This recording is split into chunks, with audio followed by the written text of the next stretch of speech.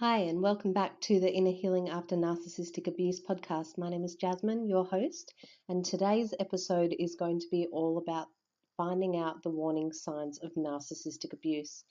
Now, this topic is really important because so many women come to me and they say, I wish I saw the signs, I wish I saw the warning signs. And this particular episode will go more into particular detail about some of the warning signs that you might experience and really provide an overview of what can happen when you first start, dating a narcissistic individual. And before we get into the episode, I just wanted to remind everyone that you can now find my podcast episodes on my website at www.feelinglife.com/podcast. There you can find all the show notes and the different ways to subscribe. So the podcast is now available via iTunes, Anchor, Pocket Casts, and Radio Public. So feel free to jump on my website and you can find out more about me there as well. So let's get on with the show. Welcome back, everyone, to another episode. And today we're talking about the warning signs of narcissistic abuse. Now, this is relating directly to those of us who have experienced narcissistic abuse in relationships.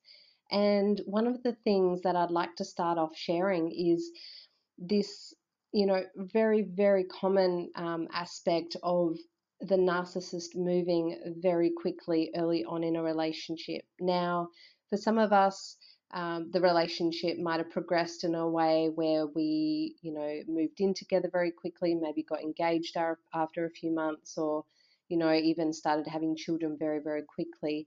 And some of the other things that you might experience, maybe if it wasn't so extreme for you, was that the, narcissist might have showered you with so much attention. They might have asked so many questions about you, made it seem like they really wanted to get to know you. And I know it's something that I experienced and found really flattering and really exciting to know that this person really cared and was interested to get to know me. And on the other side of that was, though, that I didn't realize that I was actually handing over a manual to, how to basically emotionally abuse me and learn all about my wounds and triggers and, my upbringing and what I really craved from a relationship, things like that. They really learn very quickly how to hold all of these things against us. And so while a lot of people ask me, is this a conscious thing that they do? Do they really know that they're aware of it? It's really hard to say. I think some people, some of my clients tell me that they really believe that their narcissist was really, you know, conscious and aware of the fact that they were asking all these questions. From my personal experience, I think it was more that it was unconscious in the sense that they didn't know that they were doing it so that they could abuse me, because I find that a lot of these type of behaviors in narcissistic abuse are unconscious. They are coming from a deeply wounded place, and the individual is really trying to get to know you so they know, in times of devaluation or discard phases of the cycle of emotional abuse, that they know how to basically hook you back in or how to really hurt you so that you feel it. So another thing you might have experienced that goes along with that kind of, showering of attention is receiving lots of compliments or gifts, and even this, idea of, saying I love you to one another very early on. I think for a lot of us, this is something that is initiated by the narcissist, and it's really there to hook us in, right? Because as I'll share more in another episode on the cycle of emotional abuse, what happens is the love bombing phase, the first phase of the cycle, is really about getting you hooked, getting you, loving this person, really romantically falling for them, and on a cellular chemical level, really getting addicted to them.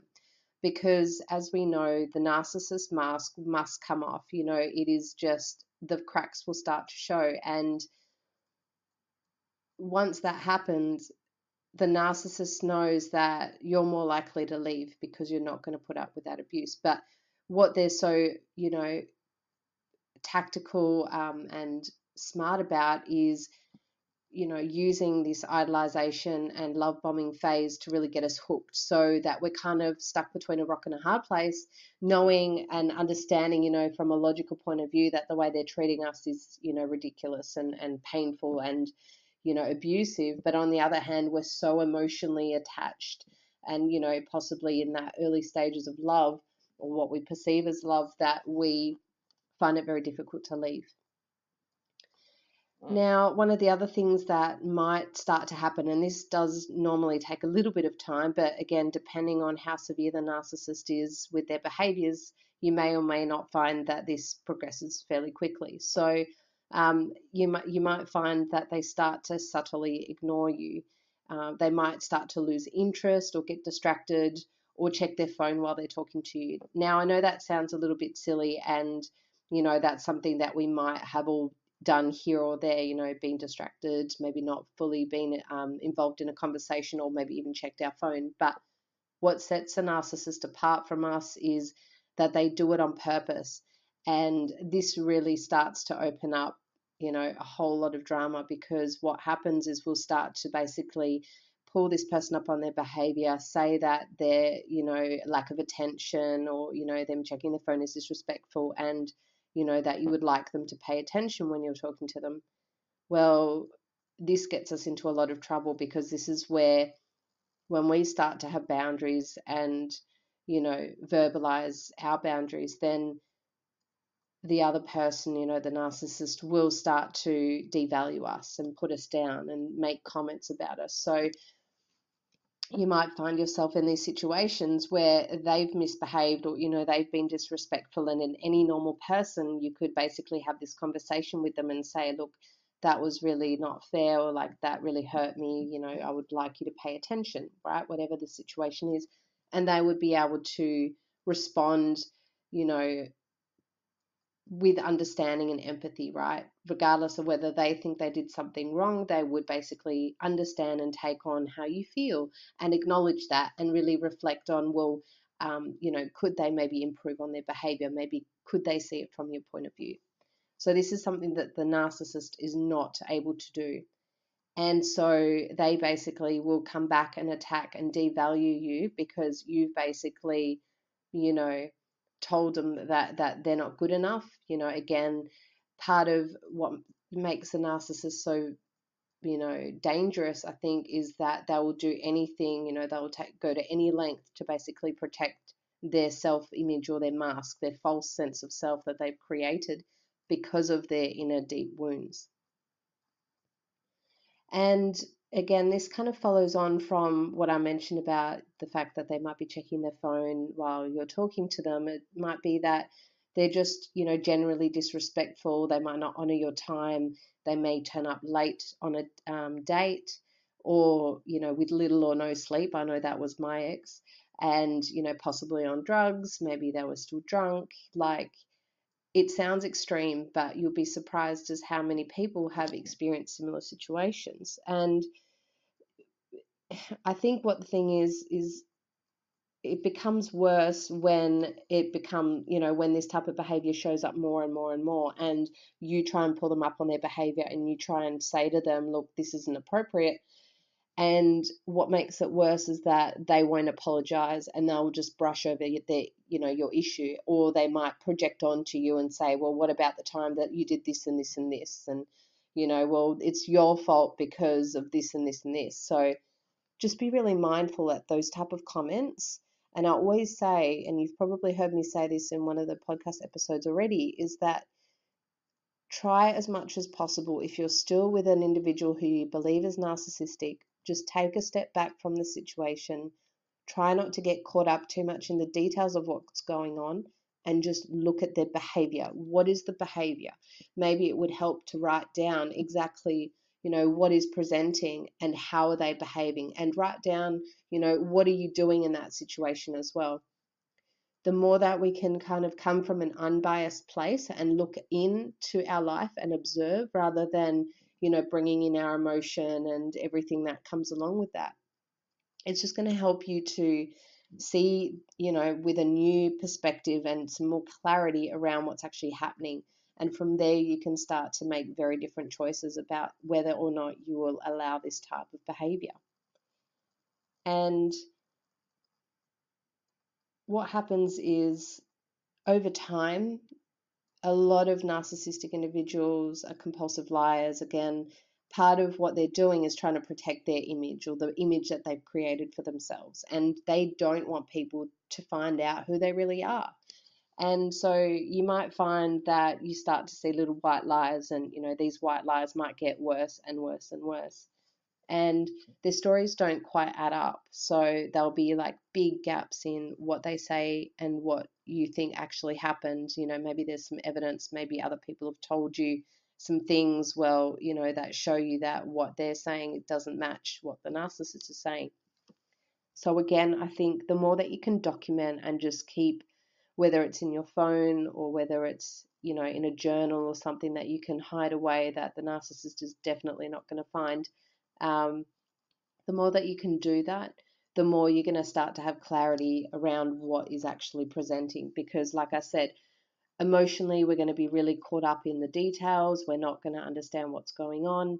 And so if we can just black and white put it on paper, we're going to get a very different perspective, right? It's almost like when you're, talking to a friend and they might be telling you about their relationship, and you notice that things are not quite right, but they can't really see it because they're in it, right? And they're emotionally connected, but you're not, right? So you can give a different perspective, and you're more likely to say to them, why don't you leave?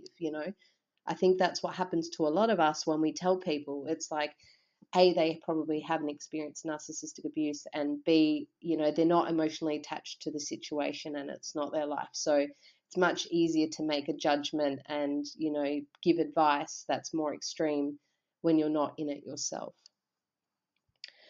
And what you'll find is that, another warning sign, something that I experienced and a lot of women who come to me for support have explained to me was, well, it seems that the narcissist has a set of rules for themselves and another set of rules for them.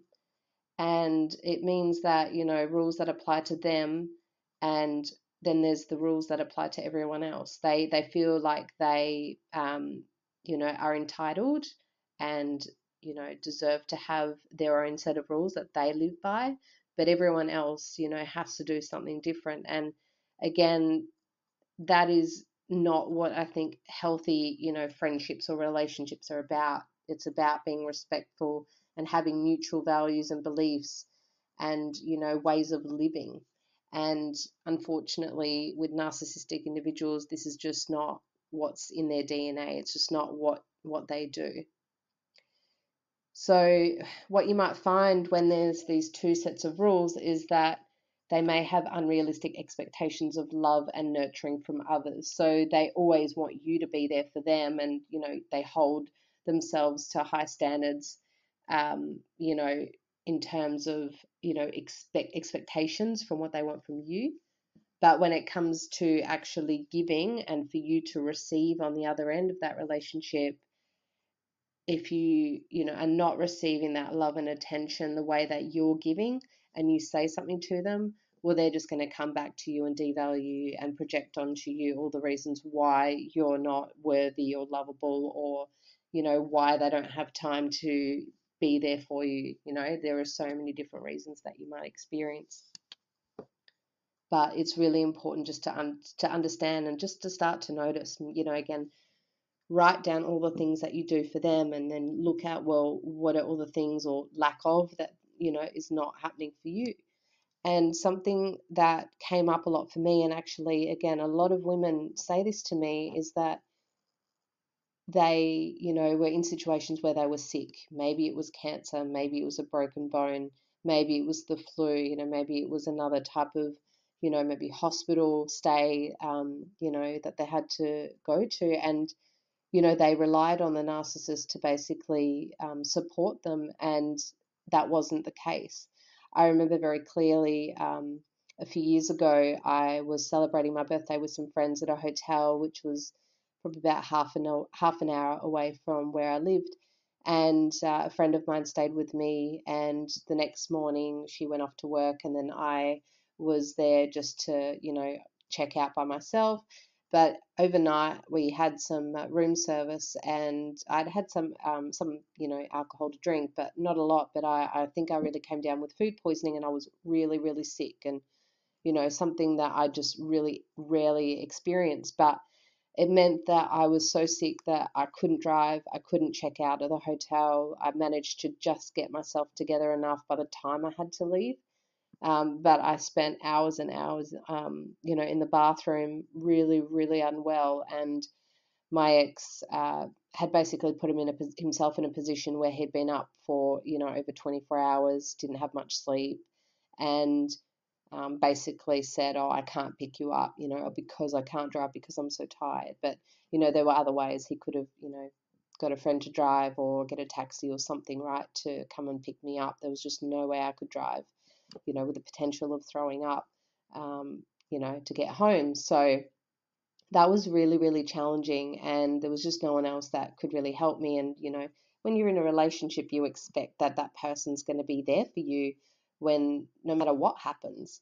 And another thing that I remember happened was, and this was pretty much almost towards the end when I realized, hang on, something's really got to give, was we'd had an argument, I think, over the phone or via text, and I was so angry that I went to my room and went to get something out of the cupboard, and my bed has this big wooden panel at the front of it, and there wasn't much of a gap between the wardrobe and my bed, and I actually managed to run straight into the bed panel, and I actually ended up breaking my middle toe. And that sounds really, minor and silly, but because it was the middle toe, it was very painful and I couldn't walk. And it wasn't until the following day that I could go to the doctor to get it checked out, who actually confirmed that it was broken. So, I think the fact that I was that angry to hurt myself, and then also that it was because of him, it just really proved to me that, wow, things must have been really bad for me to kind of use that much force to walk into my room and then accidentally run into my bed. And, I think any time that we have a physical injury, it's a bit of a wake up call, and it makes us appreciate how much, our bodies do for us. And the fact that I really struggled to walk or stand, and in the job that I had at the time, it made it really, really difficult. So, yeah, just notice how much are they really there for you, and how much are you there for them. And what you'll find generally is that you're overgiving, you're giving all the time, and probably more than what you should. And that comes back to this codependency, overgiving and sharing and overcompensating, I guess. So that's something that I'll definitely explore in another episode as well, because it is hugely fundamental in understanding how to heal and recover from narcissistic abuse, and it's looking at codependency and why we experience it. So I think we've all probably, listened to a lot of content that, really talks about that a narcissistic individual really lacks empathy. And I would really question if they have any at all, to be honest. So a couple of things with that is that, they really don't feel for other people. They don't really feel emotion. Maybe if they're feeling attacked, they're going to feel more of the negative emotions when someone, supposedly does something to them. But the other thing is they're not able to put themselves in another person's shoes, and that's just an expression for really thinking about how would this other person feel, right? So for a lot of us as well, we're on the receiving end of narcissistic abuse because we're empaths, we're so sensitive, and that basically makes us, targets for narcissistic abuse, because narcissists are basically seeking out people who have love and emotion, emotional supply to give.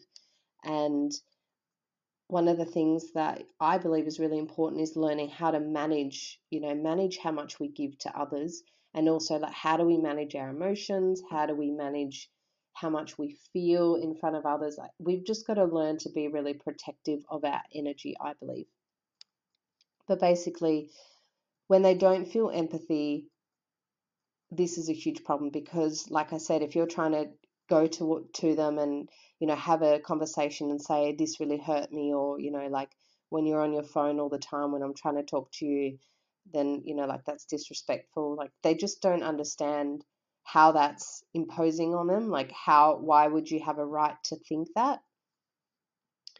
And like I said, this is a massive problem. And I think one of the great things, if you're raising children and you're worried about whether they're going to be narcissistic, if they do have a narcissistic parent, I would definitely recommend to focus on nourishing and really bringing out those qualities within them, that is, getting them to learn about empathy, thinking about other people, being kind, like really focusing on those qualities, because it's actually a really, it's a learned quality and a learned skill that we can all learn, but it really does need to happen in childhood. So I think that you can really start to help a child learn from another perspective and get them to see how others might feel, at an early age, and that's just going to give them the right behaviors that they'll be able to take forward into adult life. Now, another one that I find so interesting is that narcissistic people have really poor boundaries. So, for instance, they may regularly invade your privacy. Maybe they, go through your belongings. Maybe, they expect you to read their mind and, just know what they need and want all the time. And along with that, though, the reason why they have poor boundaries is because they don't respect and honor themselves. They actually really think very poorly of themselves, and it's to a point, obviously, where they've got this internal wounding. And, when they don't have respect and love for themselves, everything is going to come from a dark place. It's going to come from from defensive, attacking type of behavior. And that, if they don't have boundaries and if they don't love and respect themselves, there is no way that they're going to be able to love and respect another human being. And something that I like to bring up in the support group that I run is this quote that I heard somewhere, and it was saying, you can't outlove someone's self-hatred. You can't outlove someone's self-hatred. And just think about that for a moment, because it is a really powerful quote. And if you know where it's from, please do let me know, because I just can't for the life of me remember. But it's this idea that I think for a lot of us empaths and codependents, we really think that we can love and support and nurture this person. I think deep down we can feel their like self-hatred, and we think, well, if we can only love them, a little bit more, if we can just do a little bit more, then maybe it'll make everything okay. But all we're really doing is self-regulating their emotions in the short term and trying to, prop up and keep up their self-esteem, because they really don't have any. So just think about that. If you're still in a relationship with them and you know that they're narcissistic and you're really struggling to leave, maybe it would help just to ask yourself, why am I staying, and am I trying to outlove their self-hatred? So, like I think I already mentioned, narcissistic individuals are really highly sensitive to criticism, and any suggestion that they are not in the right is going to be, absolutely a problem. And it's because they're already so critical of themselves. If you add any more criticism to that, then it's only going to make things worse, and they're just going to end up defending themselves and projecting onto you all of the things that you've basically just tried to hold them accountable for. And another thing that I find is a really great analogy is this idea that, with a narcissistic individual, it's my way or the highway. That's really their perspective. And so it's this idea that, a narcissist is traveling on the highway and they're traveling in one direction. And if you're going to be in a relationship or any type of communication with one, then you need to stay on their highway and follow the same direction as they are. The minute you try and go against the traffic, against them, you're going to find a lot of friction, a lot of arguments, a lot of problems, right? Because you're not following their path, their perspective, and what they want. So they believe that they know best and that their way of doing things is correct. Now, I don't want you to think that, if you are highly opinionated about a topic and you're very passionate about something that you believe you're right about, then that doesn't make you narcissistic. I think the distinction here is that, when questioned, there is just no reasoning with them at all. I think for, the rest of us, we can at least acknowledge and respect another person's point of view and work with that and just understand them, right? But with narcissistic individuals, there is just no making sense with them, not there's just no way of getting through to them about what you believe. And I'll finish with this. It's something that I think in hindsight we all recognize, but at the time it is, we fall for it so easily that it's just something that we don't recognize. And that is that, these type of people come off quite charming and charismatic, and they always know the right thing to say. Maybe there's a certain area of their life where they feel really, superior and they just know what they're doing. And again, this can seem really exciting and, you know, um, just like an adventure, that they're so charming and charismatic and they're just like a really big people person, right? But again, it does take time for someone to see a narcissistic person's personality, like the cracks start to show, but that does take time. And, for some, the cracks appear earlier than others. So there's no real set time in which you should recognize what's happening, but obviously the earlier the better. So if you are in a situation where you've had multiple relationships with narcissistic people, and you want to learn more about recognizing these behaviors, then, the more you educate yourself, the more you listen to podcasts, watch videos, and just even try and find a support group in your area, the more that it's just going to become ingrained in you, and you're just going to be able to notice it in people regardless of whether it's a relationship or not. So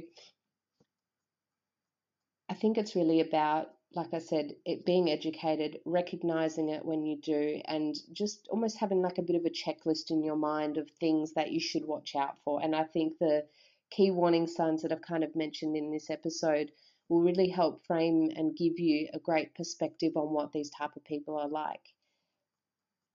So that's it for today's episode. Again, if you have any information, any insights into what I've shared, anything that's really resonated with you, I'd love to hear from you. You can, like I said, find all the details on my podcast on my website, and I look forward to running another episode for you soon. Bye.